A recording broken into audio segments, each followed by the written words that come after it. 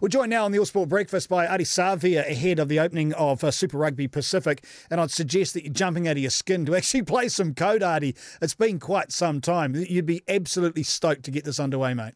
Yeah, I'm really looking forward to getting this competition up and going, and even though it's in kind of special times and unique times, I think I'm used to that, adapting and adjusting to things. So yeah, I'm just excited for the lads that have been going through pre-season from the start to be able to put the jersey on and get into it and get stuck into it. And how about your own carcass? How have you gone after a bit of R&R?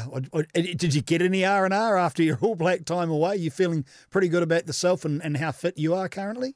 Yeah, well, it's an interesting one, mate. Like I said, it's the R&R and the time off wasn't the time that I'm used to, like around being able to fly overseas to the islands and mentally just fully switching off from everything.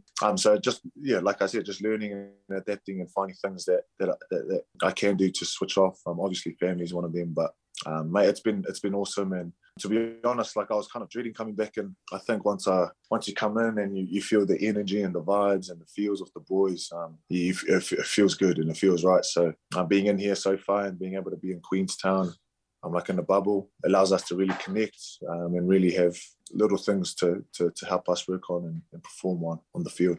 Probably quite good for you, probably quite good for everyone if you find a positive, the fact that we've all had to learn how to adapt on the run over the last couple of years. I'm trying to find a positive here, but as far as your own personal growth, it's not a bad thing to actually have to deal with this constant change and the ability to jump to that.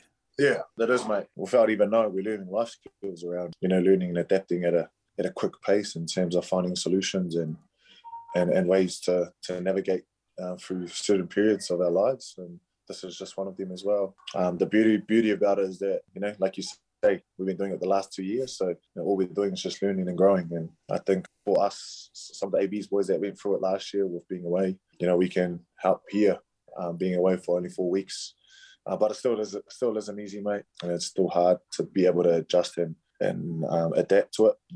We never know, this could be the new normal for players to be away from home the whole year if COVID's still sticking around. So yeah, that's a scary thought and something that I won't think about too much, but take it week by week, game by game, and then see what happens from there. Onto the game itself, because you're out of your bubble, and you're in two bubbles, aren't you, really? You've got the bubble that you've been training in, now you've got a bubble of a bus that you've got to go and then play, then bubble bus back again. Let's not even go through that. That's horrible. But the game itself, you've got a number of new players. You've got 3 or 4 new players in the side. How are they? What's their space like at the moment, knowing that they're going to be Super Rugby players? That'd just be so good to be around these young guys. Yeah, it's awesome, mate. It's really cool to see, the new fellas putting on the jersey for the first time. I'm seeing how they are for the week, and they're awesome, mate. They're just taking it in their stride, and the lads around them have been awesome and supporting them and helping them, I guess, prep for the week. We kind of just let them just be themselves and just do what they need to do, and we just want them to go out there and flourish and just jam and be themselves. So I think it's pretty special, man. I just presented the jerseys this morning, so I know it'll be a special moment for themselves and their families. So, it should be awesome, mate. The competition itself, I get the feeling, people always talk about favouritism, but I think the way it is in this new era, that I don't think you can put favouritism with any team. I think everybody starts off pretty much on even pegging. Is that the feeling you get? Plainly, you're loving your Hurricanes and think they're going to be the best and they're going to win, but you get that feeling that it's like there's no one really with a distinct advantage going into this comp. Yeah, especially at the start, every team backs themselves and every team believes in themselves and they work so hard towards winning the championship. So, mate, there's no easy games and you just don't know who's going to come out on top. So, yeah, it's going to be awesome, mate. It's going to be interesting and it's going to be brutal. Hopefully we're up to that challenge this weekend. And just one last thought on the Crusaders who you're facing. Anything particularly that we need to know about how you're approaching this juggernaut?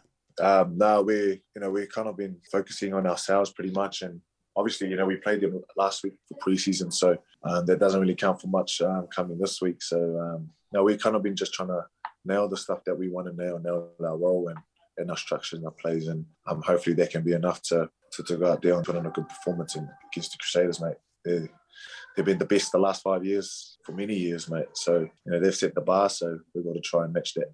One last short question. Is it the Warriors' year? Have they got it? Let's go on, Warriors. Warriors 222, baby.